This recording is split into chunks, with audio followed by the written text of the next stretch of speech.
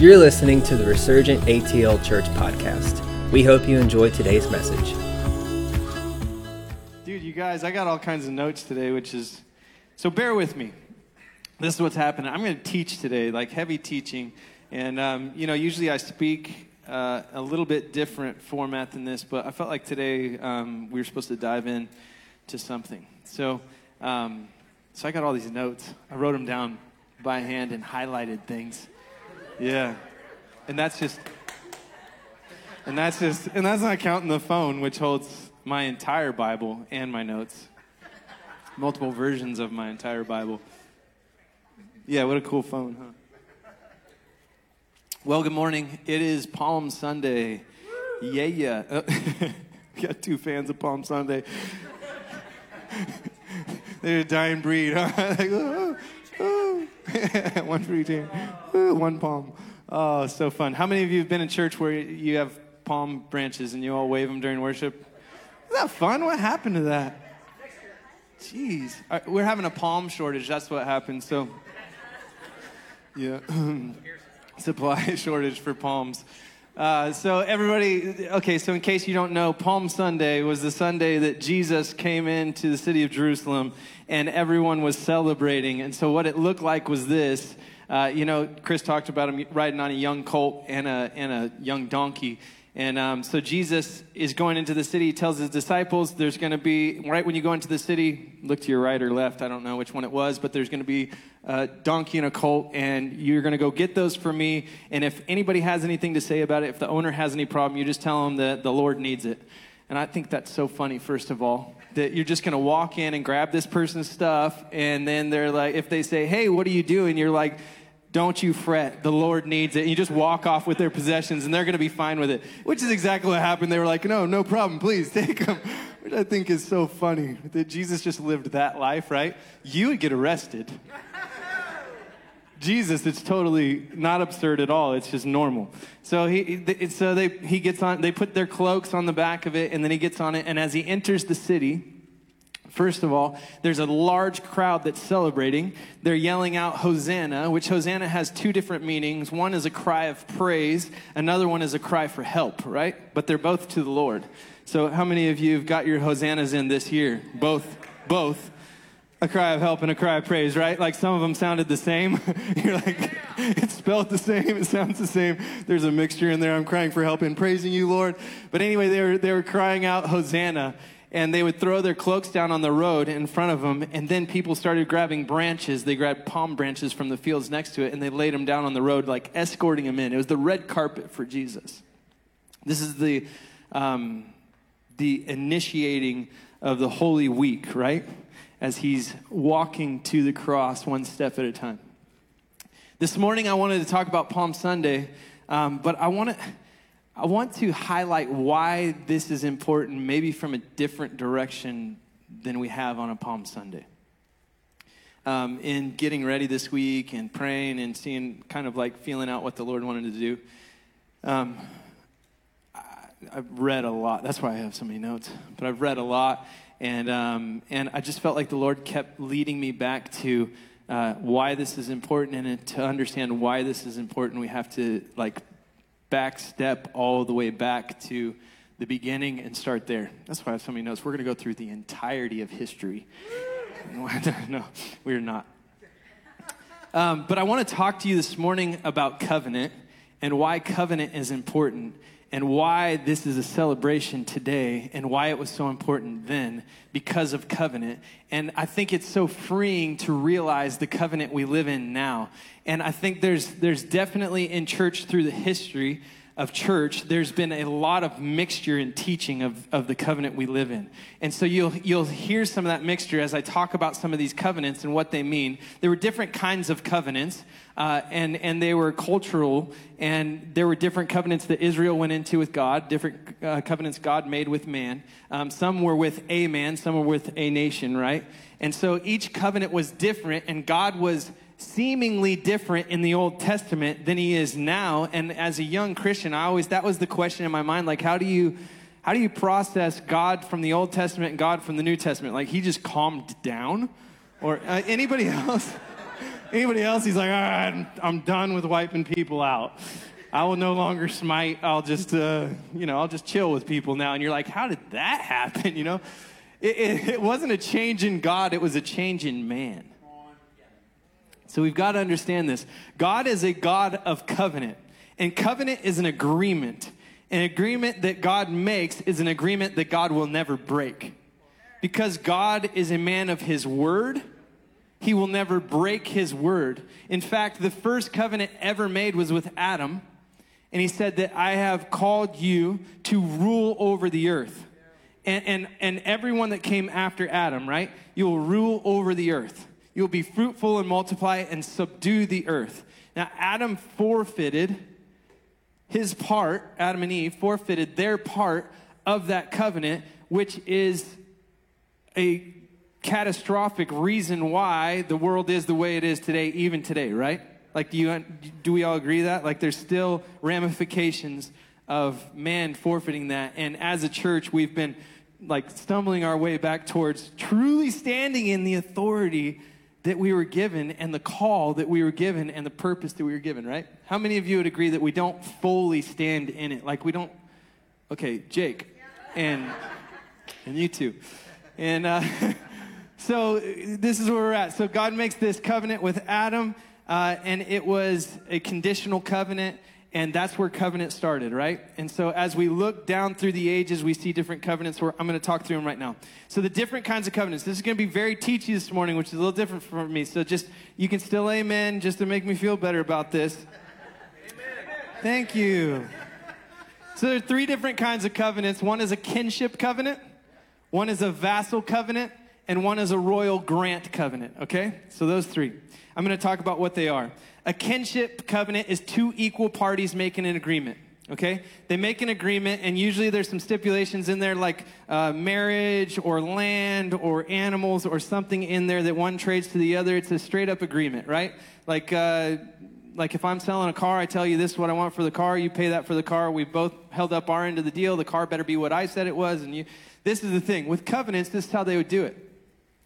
They would take an animal worthy of sacrifice, and they would cut that animal in half and drag the two halves apart like this. Kind of gnarly, right?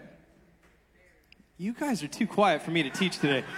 I feel like this has got to be like, this is going to be the crowd that I should have told testimonies to, but I'm not going to do that because that's not what the Lord told me to do. So get with it, people. So they would drag the animal apart, and its entrails would literally be strung across. Thank you. Somebody's listening.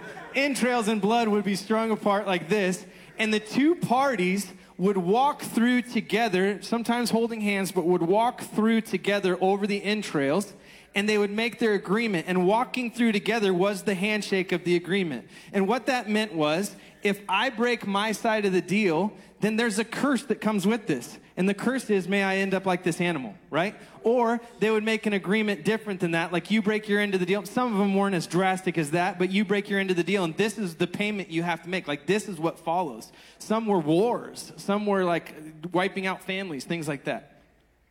Gnarly, right? So two equal parts making an agreement together is a kinship covenant. Caesarean vassal covenant. We'll call it a vassal covenant. A king would make a promise to his subjects, or there would be a treaty between kings. So it was usually a vassal covenant was one powerful person and a less powerful group of people, right? So a king would make promises to his people, but they were conditional promises. So the promises would be, I will do this, I promise, but you have to keep up your side of the deal, which is these 10 things or these 15 things or whatever, right? So a king would say, I will bless you if you do this. You got that? That's a vassal covenant. And then there's a royal grant covenant. So we're about to move out of these. Just stick with me here. There's a royal grant covenant. And in a royal grant covenant, the powerful party would make a promise with no action required from the other person. So a king would make a decree or a promise, and there was no action required. If we were the people, the king would make a promise, and there was no action required from us. It was, this is what I'm going to do no matter what, right? So a royal grant covenant, no action required, part of the beneficiary. The only thing you could do is you could miss out on those promises just by not receiving them, right? Like you could go somewhere else, and you know what I mean? The promise would be there, but you're not there to receive it, right? With other covenants, you could miss out on them by disobedience, and that disobedience came with the curse of whatever that promise said too. So this is the promise. You don't do what you do, this is what's going to happen to you. Everybody with that? Okay. So Adam had a promise. The next covenant, like they don't really, Adam's covenant isn't really mentioned as a big covenant in the Bible. Even though it is the first covenant, it kind of stays there and isn't really talked about much more. But some of the covenants that are really talked about and the covenants that whole nations were brought into is, the first one is Noah's covenant, right?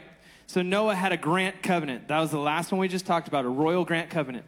And Noah's royal grant covenant was this. God told Noah that he would never flood the entire earth again. You and all your descendants can expect me to be a man of my word. I will never flood the entire earth again.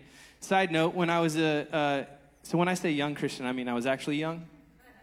Because I got saved again later. Saved again, whatever. But I walk back into the promises of this royal grant covenant that we sit in now, where I had walked away from for a little bit and I was not receiving. But when I came back to Jesus, because he never went anywhere, that was a hard one for me because I'd hear about floods, floods in Australia and floods here and floods there. And I'm like, but I thought that was the promise. The promise was that I, God, will never purposely toward you in an act of anger or wrath flood the entire earth and wipe out humanity ever again. Okay, so does that one clear for you? I feel like I have to say these things because if I thought it, maybe I'm just a little slower than everybody, or maybe someone else out there also thought the same thing. So if you're like, why is he explaining so simple things? That's why. And then the next covenant is this. It's the covenant that God made with Abraham, right? So this is a big one. And Abraham's covenant was a royal grant covenant. He said, these are the promises that God made to Abraham. I will make you a great nation, right? I will bless you. I will make your name great. You shall be a blessing. And in you, all the families of the earth shall be blessed. That's rad, right? This is the thing. It was a royal grant covenant, which meant there was nothing Abraham had to do to make it happen. Like there was some physical action that needed to take place. God said, leave the land you're in. Don't take Ur with you. Don't take Lot with you. Go to this land. Abraham waited 10 years. So God said, go now. Abraham's like, all right, like now is, it's such a loose term, God. So, I mean, they did live forever back then, but still 10 years is a long time, I think. And so, like I said, with a grant covenant, you don't disqualify yourself through action, but sometimes inability to act can just prolong the promise, right? So he waited 10 years. He wasn't supposed to take Lot with him. He took Lot with him. You're like, okay, he broke them. Like, come on, bro. Like, there was only a few things you were supposed to do. He gave his wife to a king, right? Like, he was afraid, and he lied, and he did all these things, right? But never once did God retract the covenant he made with him, because God's a God of his word, and it was a royal grant covenant. And so he had a covenant that said, I will hold up my end, and there's nothing you need to do. It's just a blessing toward you, right? Are you with me? Good.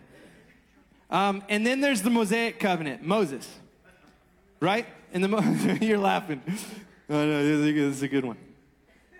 This is a fun one. The Mosaic covenant, so that is the vassal covenant. And remember, we talked about a vassal covenant. A king would make a promise to his subjects or a treaty, and it was a conditional promise, right? A conditional promise. What we need to understand is God never changed through all of Scripture, but God was trying to relate to man, and man constantly, when God would try to pull man into an intimate connection with himself, man would say, just give us some rules. But, okay, then I will come into a covenant of your liking. I will enter into an agreement on your terms, and I'll tell you what I need to do, and then this is what you'll need to do. And then God's like, hey, let's have relationship and intimacy, and the people are like, you freak us out, could you just give us a king? And he's like, all right, well, I'm trying to be your king, but if you're scared of me, right? Like, I'm convinced God wanted all the people to go up to the mountain, and they're like, no, go for us, right? Because he wanted intimacy, right? So this is what happened in the garden with Adam. Why that's so important is Adam and God communed together. They walked in the garden in the cool of the day together, right? They would share. God would ask Adam questions. God had commissioned Adam, like commissioned. You're on the mission with me. Name the animals. What do you want to name? God had made Adam a creator with him, the creator, right? Like, here, let's do this thing together. It was always God's plan to walk hand in hand with his people. And so when Adam and Eve broke covenant, the one thing they were asked not to do, they had I don't want to say Disneyland because that might be a cuss word in here now, but a wonderland of the garden. The garden wasn't just like, I have so many gardens saved on my pictures and everything because I'm fascinated by good gardens. If you're not, then you're missing out. But I imagine the Garden of Eden put them all to shame, right? Man uses wood borders and things and rock and metal to try to keep their garden contained, and God had this perfect system, right? Beautiful system. And they forfeited the perfect, beautiful system by doing the one thing. A wonderland of awesome. One thing. And the apple gets a bad review, right? Because they're like, oh, it must have been an apple. Who told you that? It doesn't actually say that, but we need like a visual, right? It was an apple. Blood red apple. And Eve, right? Adam's like, the woman you gave me, God. She did. Adam forfeited closeness with God. And then there was a curse. So now we get to the Mosaic covenant, the vassal covenant, or what we would call the old covenant in the Bible, right? This is important. We know this stuff. And the vassal covenant or the old covenant demanded obedience to receive blessings. Okay? There were curses for lack of obedience. This is where sin was defined. So before this, sin was not defined the way that it is when the Mosaic covenant comes around. Sin is now defined. This is what you will not do. This is what you will do. If you will do these things, this is what you can expect. If you will not do these things, this is what you can expect, right? It's good cop, bad cop. You can get a blessing or you can get a curse. It is entirely on you. But what I will tell you is this. Since you want law and you want kings and you want these things, I'm going to give you all the law that your little heart can handle. And so there was so much law that they could not possibly satisfy the appetite of the law. Are you with me? So there's all these things. There was so much law. You know, they had sacrifices. So now in the Mosaic covenant, there's blessing and curse, and everyone sins. And so you had to sacrifice animals in order to atone for your sins, right? And so some of the sacrifices, like the first sacrifice is an ignorant sin sacrifice. So there were so many laws. You could break law on accident. And this is where a lot of us get our definition of sin. We call it missing the mark. That only applies to this one action, and it is ignorant sin or accidental sin. There were so many laws you could accidentally sin. You didn't premeditate it. You didn't do it on purpose. You just forgot one of the 630-something things that you were supposed to do, and you're like, dang it! Right? And so you got to take a 2-year-old female or it's not a lamb, I guess it's a ewe, and you have to sacrifice it to make up for your mistake, right? Kill the thing. This was the thing that I think is so brilliant about this covenant also, is you didn't take it to the priest and they killed it. You didn't take it to the guy that slaughters the sheep and they do it, and you're like, yep, that's mine, I'm being covered now, my sins are all. You had to do it yourself. They would take it and they would hold it and they would put their hand on its head and they would look it in the eyes and they would have to dispatch it themselves. The one who committed the sin had to do the act, right? It is all in your hands. So they would do that. Accidental sin. And then there was one, the guilt offering. And that was a sacrifice made, you had to take a young bull or a ram. And that was a sacrifice made for, you are guilty. You did it on purpose, it was premeditated, or you knew better, and you passed all the checkpoints and said, I'm going to do it anyway, right? And then there was other offerings for other things. There was a grain offering, so there was a peace offering. There was a grain offering for transformation. So there was grain that you would take, and it was finely milled flour. It was the best that you could find. And then you put oil in it and water in it. And then there was a wine offering to go with that. And it was a transformational offering. The only way you could do that is if you were already cleansed by offering your other animals up, right? So your sin had to be covered through these other offerings. And then once you got through that stage, if you had more, like if you were rolling and you had more animals, you could just offer up. Then you could go into these other offerings. And then when you finally got to the transformation offering, you bring your best flour and your wine and your oil, and you make this offering, and it was an offering of peace and transformation, and you give this up to God, right? Jesus, the bread of life, comes to satisfy the old covenant. And so they would offer up all the ingredients for bread and the wine, like kind of like what we did this morning. And it's still kind of the same. Jesus said, when you do this in remembrance of me, right? And he said, but if you come with your gift and you go to take the wafer and the juice that's turning into wine in the little cups that we take, it really is. You can taste that little tinge of like, it's fermenting. But when you do that, Jesus says, don't take this. If you know your brother has something against you, don't take it. Go and settle things with your brother and then come back to your gift, right? And so it's still the same. And this is how it was. They had to be cleansed of their sin through offerings. Then they could move into this offering of transformation. And this offering of transformation was an offering that was believed to bring them closer to the Father, right? Because in the garden, there was a separation that happened. There was a chasm that happened through the act of, people say one man, but one couple. There was an act that separated them from the Father. And ever since that separation, God and man had been struggling to close that chasm, right? Are you with me? I know it's a lot of words, guys. Thanks. I was thinking this morning, because some of you are a big fan of the little to-go cups, and it's not anybody's fault but my own, but I'm just not really into them, just because of the flavor. That wafer gets me every time. But as I took it this morning, I was like, do I want to take it, or should I say this? I think my brother has something against me. I probably shouldn't partake of this little... No, I'm just joking. That was my joke for today. Yeah. I know, no, I can't take it because... I'm sorry, bro. Will you forgive me for making fun of the little things? No? He said no. So the Mosaic covenant. This is a covenant with Moses. And you can see the playing out of this covenant in this way. Whenever Moses, as the leader, would do exactly as God said, the people were blessed, right?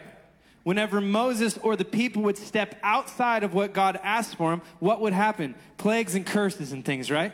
Like, strike the rock this time. I didn't tell you to strike the rock that time, right? Like, do this, don't do that, do this, don't do that. To the point where Moses never made it into the promised land. Why?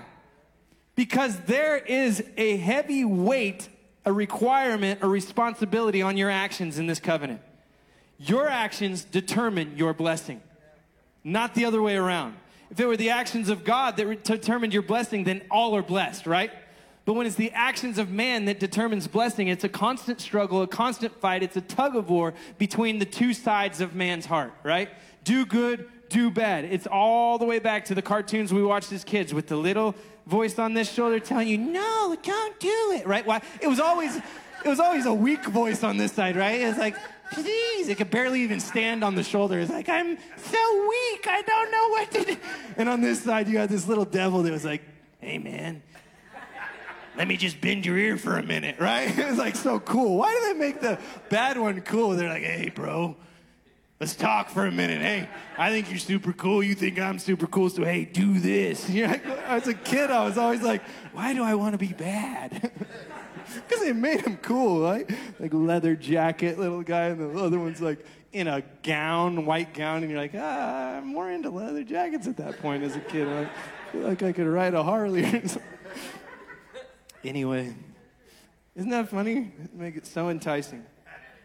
So you can see the difference between Abraham's and Moses' covenant. Abraham's covenant, he did everything to screw it up, and the promise stands. Moses, on the other hand, like, read about him. Did a lot to make it happen. Did a lot to make it happen. Yeah, screwed up. Well, the people really, like, right? Like, these are your people, God. God said, your people? Moses like, well, wait, Let's get this one straight. I didn't make them. You know? But the people and Moses together just screwed a lot of stuff up and paid the price for it. Wandering around for 40 years aimlessly. That's a price. 40 years of struggle. 40 years of, like, historians say they made up so much ground a day that, like, the camp was so big that the people in the back, when they stopped for the next day, wouldn't entirely get out of the old camp, right? Like, Susie's kids' diapers were on the ground next to you, and you're like, we're still in camp. It's been a day of walking, and we're still in camp, right? 40 years of that. I will bless you if you do this. I will curse you if you do this. Abraham, 10 years late, still stands. Gives his wife away. I'll still bless you. Does things wrong. Takes Lot with him. He's told, do not. Leave him here. And he's like, I think I'll take him with me. Like, what does that sound like in your mind? 10 years went by. He's like, oh, I forgot that part, God. It's been 10 years. And God's like, please. But he's like, I'll bless you anyway. The blessing stands. Why? Because it's a royal grant covenant. It's a king saying, I will bless you no matter what. It has nothing to do with your actions. Now let's get into, okay. So blessing and curses. And then Jesus comes on the scene, right? So for forever and ever, they're living under a Mosaic covenant. So forever and ever, the children of Israel are trying to do everything in their power to do this right? So all these covenants were by God, they were set up to set Israel apart from all the other nations. And so this covenant was to set them apart. So all the things they couldn't do was to set them apart from all the other people who did all those things freely. All the things they were supposed to do were to set them apart from the other people who worshiped other gods and did other things, right? Sanctified, set apart. They were a sacrificial people. And this is where they were at. And then Jesus steps on the scene and starts saying a completely different message. And it's confusing to people, right? Like, he steps on the scene and he is the Son of God. He's coming as the Son of God. It's prophesied for years and years. In the book of Isaiah, all through the Old Testament, it's prophesied that there will be a Savior. The people got in their mind that it's going to look a certain way, right? He's going to come riding in on a white charger. He's going to slay all our enemies. He's going to have hosts of angels behind him, like he is a man of war coming in, and he is going to kill everybody. He's going to step up, and he's going to sit on the throne, and he's going to take dominion, and we are going to be a blessed race, and we are going to rule and reign over everyone, right? Because that's kind of how it sounded when you read it through a certain lens. Jesus shows up as a baby. Completely, like we talked about this during Christmas, right? Completely helpless. It says that the shepherds were told that he was in the inn. I always read it as a kid or saw it in plays that there was no room for him. Poor Jesus. They didn't even make room for Jesus. Like, the people didn't even the guy didn't even say, hey, I'll make room in a room. No, you go sleep with the animals, Jesus, right? Like, that's how it was seen for me. I was like, dang, that's rough. Born in a manger, because people are so evil, they didn't even make room for him. No, actually, it was to fulfill the promise. It was to fulfill the decree. It was to fulfill the prophecy. See, Jesus came because man had been, first of all, let's just think of the number of animals that were killed just for these covenants alone. Like 2 a day. Morning and night, as just a peace offering for every day. I'm like, dang, that dude, he was in the right market raising those things, right? And then they had to kill him for their sin, and then they had to kill him for their accidental sin, and then there was other like ceremonies and things where you're going to kill an animal. And so they were used to sacrificing sheep to the slaughter to atone for the things that they had done. Jesus shows up on the scene, and he is born in a manger, and they catch him in swaddling clothes, and they put him in the manger. The exact same way they handled the sheep that were born for slaughter, for sacrifice. They would be born, and they could not touch the ground because then it was spotted, right? It was not free from blemish. It had to be a sheep without blemish, a lamb without blemish. So they caught them in, Thank you. They caught them in swaddling clothes. Firstborn. They caught them in swaddling clothes, which was Jesus. They caught them in swaddling clothes, right? So it was no accident that Jesus was wrapped in swaddling clothes, because he was here to show that, look, he's not the king coming in riding on a charger slaying the enemies. He is born as a lamb that will walk itself slowly to its slaughter. I mean, you got to see this stuff. That alone right there we could sit on, we could stay on, we could look at. Absolutely beautiful. There's no room for him in the inn? No. He could not be born in the inn. Because every single picture of his life, everything he did, every step he took, every miracle that happened in his ministry, the way he was born, the way he related with people, the way he walked through life, the way he looked at the Father, and the way he died was all to fulfill what needed to be fulfilled. It was the appetite of sin and death and a covenant of law that was saying you will never add up, and we could never add up. In fact, sacrificing animals did not satisfy the sin. It just covered it for a time. So they could go on sacrificing animals for eternity and still have to stand in judgment for everything they did. The only way that the appetite of this covenant would be satisfied, because the new covenant, when you look at it, it's a covenant of both physical and spiritual. The only way it could be satisfied was with a spotless lamb. Never once had it sinned. Never had it stepped outside the Father's will, right? So there was no man or woman on earth that could meet the requirement. So we needed someone spotless. The other thing was a spirit man. Why? Because the covenant that was about to be ushered in was not just a physical covenant. If you do this, I'll bless you. It was not just a physical covenant of I'll bless all your descendants on earth. It was a covenant of eternal life. It was a covenant that spanned through the physical and into the spiritual forever, right? And so there had to be a sacrifice that could satisfy both sides. There had to be a sacrifice that was spotless, but also was anchored in a spiritual world that could usher our souls into eternity. This is exciting. It had to be a sacrifice that could fully satisfy sin and death, because sin brought in death. That was the curse of sin, right? Death. And so a man couldn't die for another man.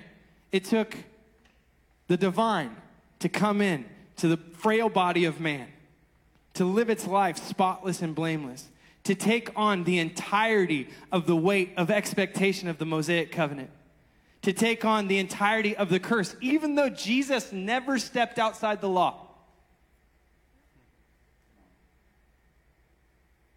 He took the entirety of the curse on himself, the entirety of death, right? Lacey talked about it. He ascended and descended. The Mosaic covenant was a covenant that said, no matter what you do, you will always fall short. All have sinned and fallen short, right? That's where the saying comes from. All have sinned and fallen short. So the Mosaic covenant said, every one of you has fallen short, and not one of you can dig yourself out of this ditch. You can try to limp your way through this covenant, doing everything you possibly can, but at the end, you will be found wanting. That was the Mosaic covenant. Rough, right? Okay, you ready to get out of that one? Yeah. You're never in it. That's good. Thanks, Chris. I like that. So in that covenant, let's just go one more time over the sacrifice that was made. So there was the sin sacrifice for ignorant sin, right? Accidental sin. There was a sin sacrifice for purposeful sin, or the guilt sacrifice. There was the dedication sacrifice after that, where you'd make a sacrifice dedicating yourself back to God, right? Then there was the peace sacrifice. So you'd make a sacrifice, and it would be for peace, that you would be able to receive peace, because man was living in turmoil, right? In the garden, what was brought into the garden was turmoil. It was suffering. It was work. It was toil, would be the actual word. Toil means to be frustrated in suffering to try to get something done.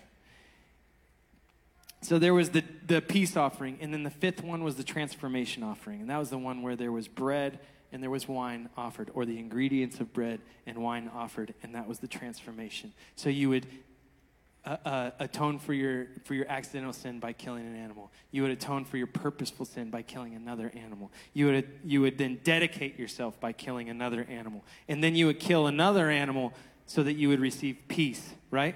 Because this is where you were trying to get as a person, is a place where you could actually relax a little bit. Why? Because you were bearing the weight of your own decisions. And then the fifth and final one, or for this, is the transformational one. And that is where you offer up the ingredients of bread and wine. And what it was a communion with God, a union with God that brought you in closer. And the Father, you could see the Father's face. You were brought in close to the Father. And this was a transformational one because you become what you behold. And so after I took care of all this stuff, then I would be ushered into this holy place with God, right? Does that make sense to you? Okay, and then Jesus is on the scene, and this is the covenant that Jesus brings. It is the royal grant covenant, but it is a better covenant. So Jesus comes and he dies, born as a lamb, lives spotless, and dies as the ultimate sacrifice. Not just to satisfy or settle what had happened, but to satisfy and settle everything and anything that had happened, could happen, or would happen, right? So all of eternity rests inside Jesus. So when people start to argue and they go, well, actually, I think what it was he set us on, he put us in a good spot to start from, right? He took care of your past and he set you in a good, that's not actually what it says though. He actually satisfies all of eternity in his one sacrifice, which is really hard for the church to settle because, listen, when they walked into this new covenant, the Israelites started teaching the Gentiles the laws of the old covenant because they thought it's just too easy for them to get saved and come right into a royal grant covenant where like, nothing's expected of you, just receive. Like if you just believe, you get all these things. And they're like, that's far too easy. For hundreds of years, we've been killing things and doing things, and they're going to do the same so they can figure out what it feels like, right? So the early church was teaching this mixture in so many ways, and there was so many arguments and things and fights over this stuff because they couldn't let go of the law. They thought that's just too easy. And how many of you know that we still kind of live in that place where we weren't even alive then, but somehow in our DNA it was passed down through our earthly DNA, was passed down to us to work for love and try to satisfy your mistakes through your own works. To the point where, do you remember when they took the 10 Commandments out of the courtrooms? I'm going to push some buttons right now. The 10 Commandments was part of the Mosaic covenant.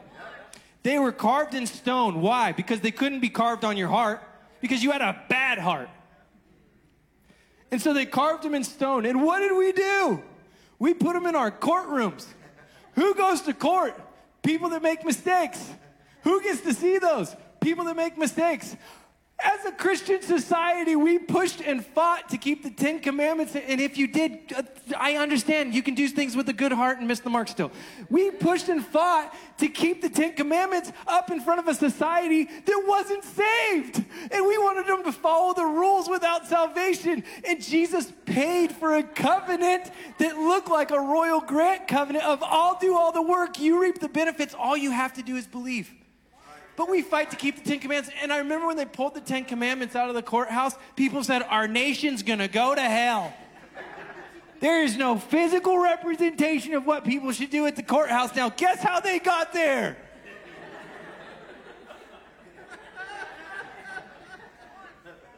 Paul says, I was a chief sinner. Hey, this guy, I know what the inside of a courthouse looks like. I know what the inside of a jail cell looks like. I know what a lot of things like the inside of a cop car looks like. I remember when they went from soft seats to hard seats in the cop cars. I thought, that's an injustice. I guess they're easier to clean. I remember first time getting in one and going, ow.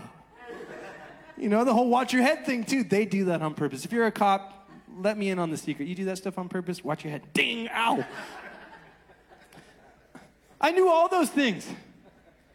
Chief sinner, I knew I was a mistake. In fact, I had it embroidered across my forehead or tattooed across my forehead. Mistake.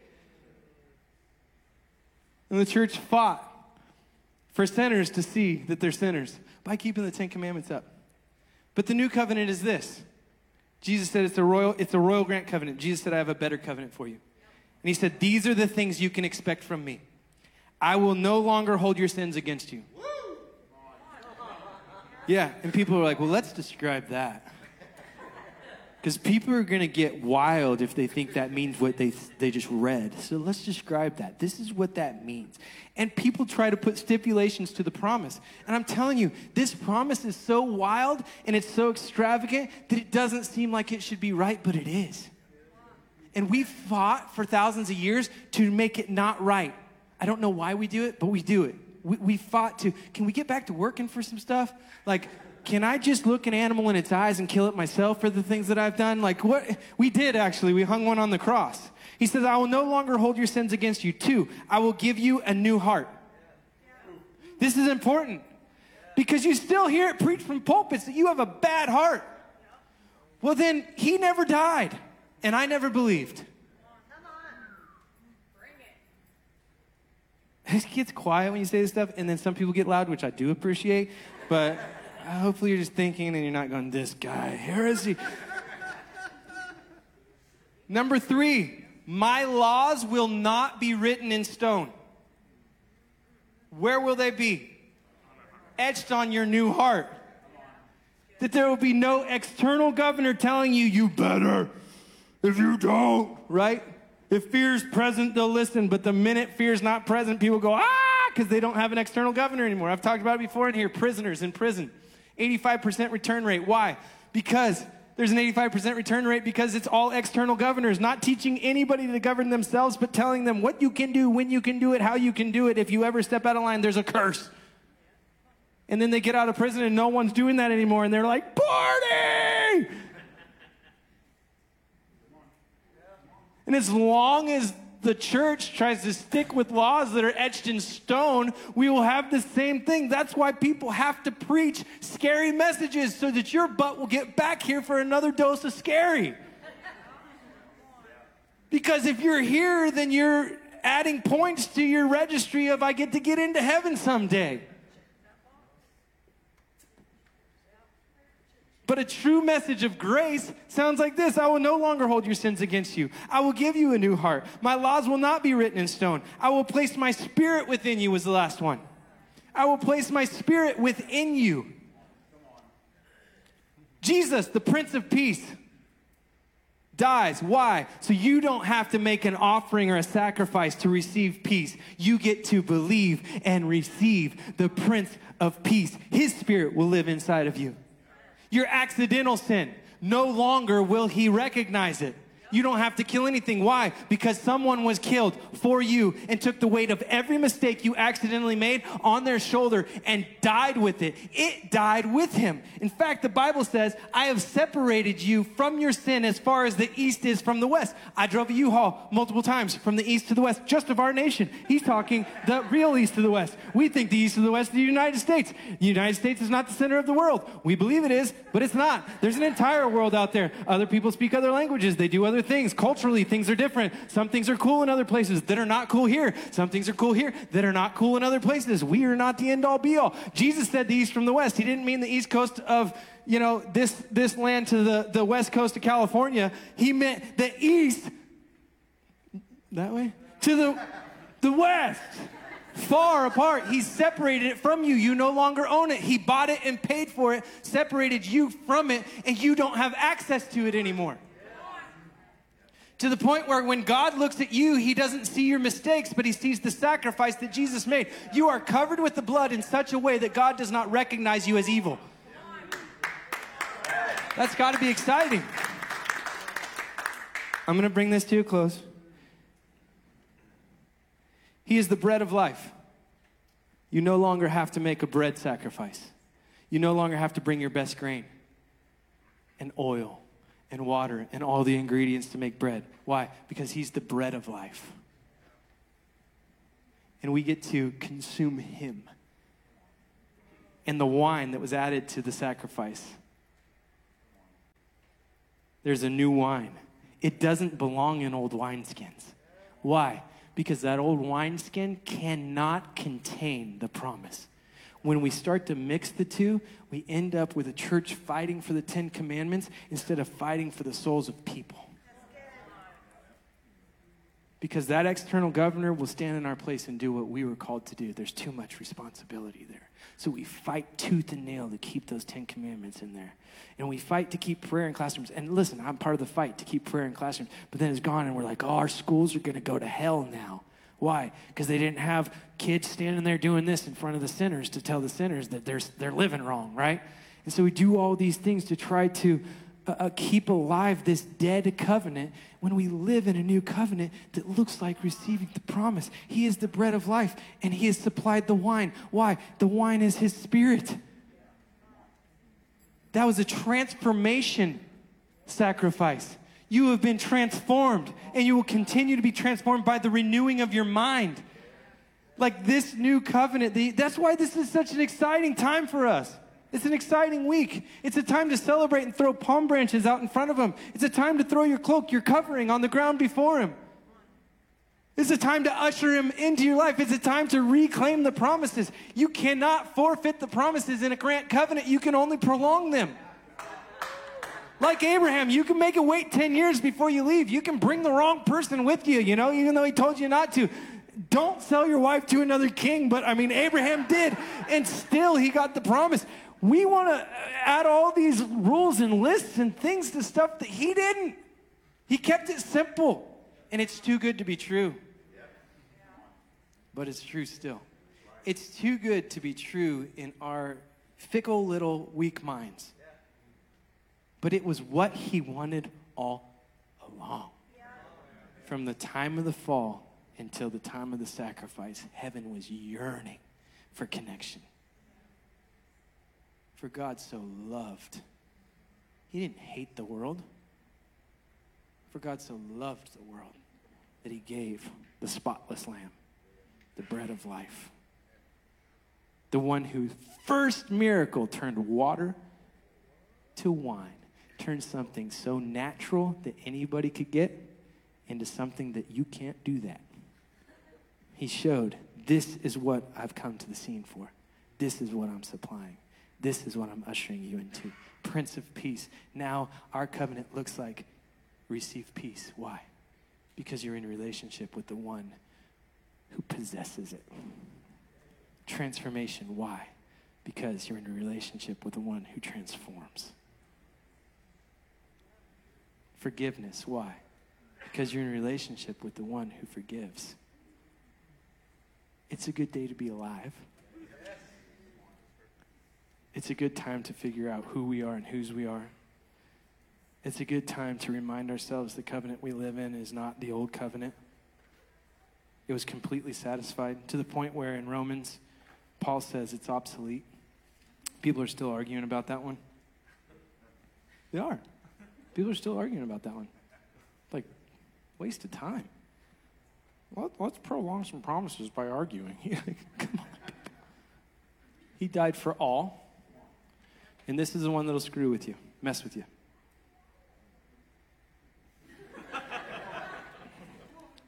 Bzz, bzz. He's on the cross. I don't want to steal any Easter messages, but he's on the cross. I just read this. My friend Graham posted it. I'll hack it, but I'm going to destroy it, but I'm going to get close. He's on the cross, and who does he look over to next to him? The thief who never believed.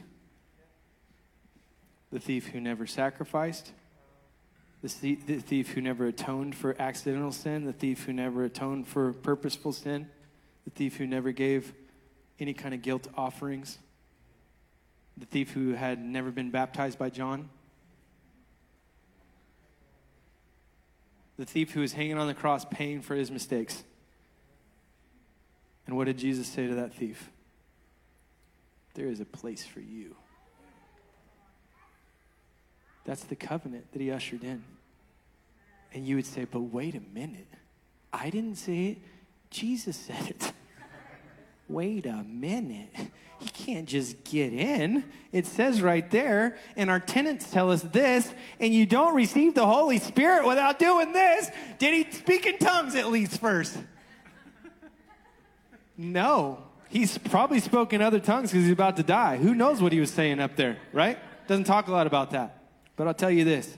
Jesus accepted him. Why? Because Jesus came to be the ultimate fulfilling sacrifice for all of it, to accept all mankind into him. And all we have to do to hold up our end of the deal is not a blessing and curse. All we have to do is just believe the promise. And as you believe the promise, you get to receive the promise. And that's it. You can prolong the promise by not believing the promise, but you can never cancel the promise. You cannot wait 10 years too long for the promise to happen. You can't do too many bad things for that promise. Jesus looks at murderers and he says, there's a place for you. Jesus looks at alcoholics, he says there's a place for you. Jesus looks at adulterers, says there's a place for you. Jesus looks at the church and says there's even a place for you. It's a good day to be alive. It's a good day to stand in the promise. It's a good day to take our authority back. Just pick it up, actually. It's a good day to preach a good message on the real salvation, right? It's a good day to preach the gospel. It doesn't sound like, if you do these 10 things, then you could come to our church. Believe and you shall receive. Can you stand with me?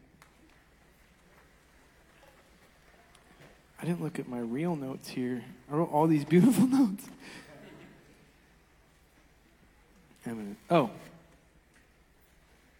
Yes. Can we pray?